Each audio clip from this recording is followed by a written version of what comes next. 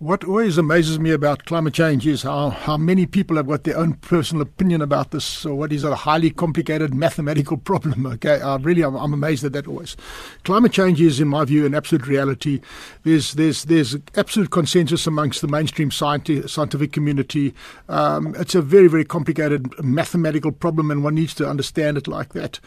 So it's something that we need to take seriously. And I think we're way beyond the debate of is there climate change or is it human-induced climate change?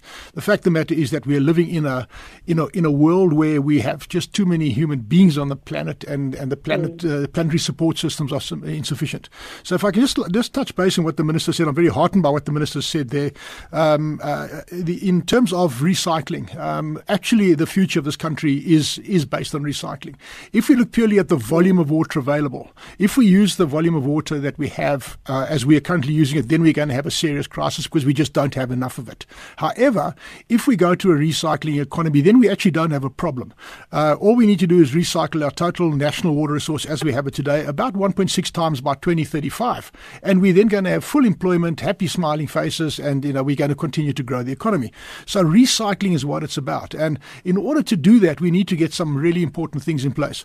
One of them is we need policy reform, and the Minister's currently leading some very substantial policy reform at the moment. And this is one of the reasons why I'm publicly supporting her and calling on various communities, the business community, academia, etc., to support this initiative. Talk to us about some of those policy reforms. Well, we've had very, very substantial water legislation.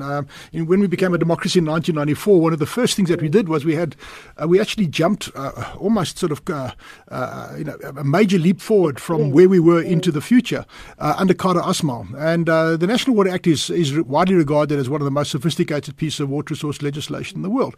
But between Kara Asmal and Minister Mokonyane, we've actually had no real substantial policy reform at all. So the Minister's now initiated policy reform process, and I think this is very, very important, because central to this whole thing is actually the whole story about acid mine drainage, which is really a recycling story, that's a metaphor for the larger problem.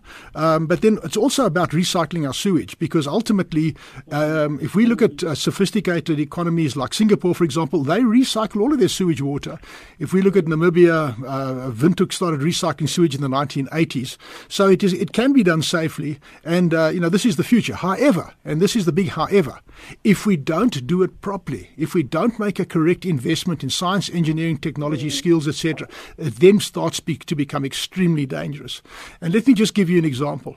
It's a well-established scientific fact that, for example, medication passes through the body partly metabolized. Now, let's just take one example of medication, estrogen, the use of birth control medication by women in South Africa. We know that passes through the body only partly metabolized. Unfortunately, if that is now transferred back into the drinking water stream, we now have a major problem, because over time we start seeing an androgenization of the population. And I don't want to blame the performance of the Bokke, in London on what happened on this, but nonetheless, it's a very, very serious problem. So recycling is the way to go, but in order to do that, we've got to invest very, very significantly in science, engineering, and technology, and ultimately it's going to come down to the way we manage our major recycling streams, the biggest of which is your sewage management. And in this regard, I'd also like to suggest that the Minister has a major challenge on her hand, because the Minister is responsible for national water resource management. However, the sewage works are basically under the ambit of your local authority. So that's how the national regulator speaks to or regulates or oversees the municipal structures. This is a major challenge.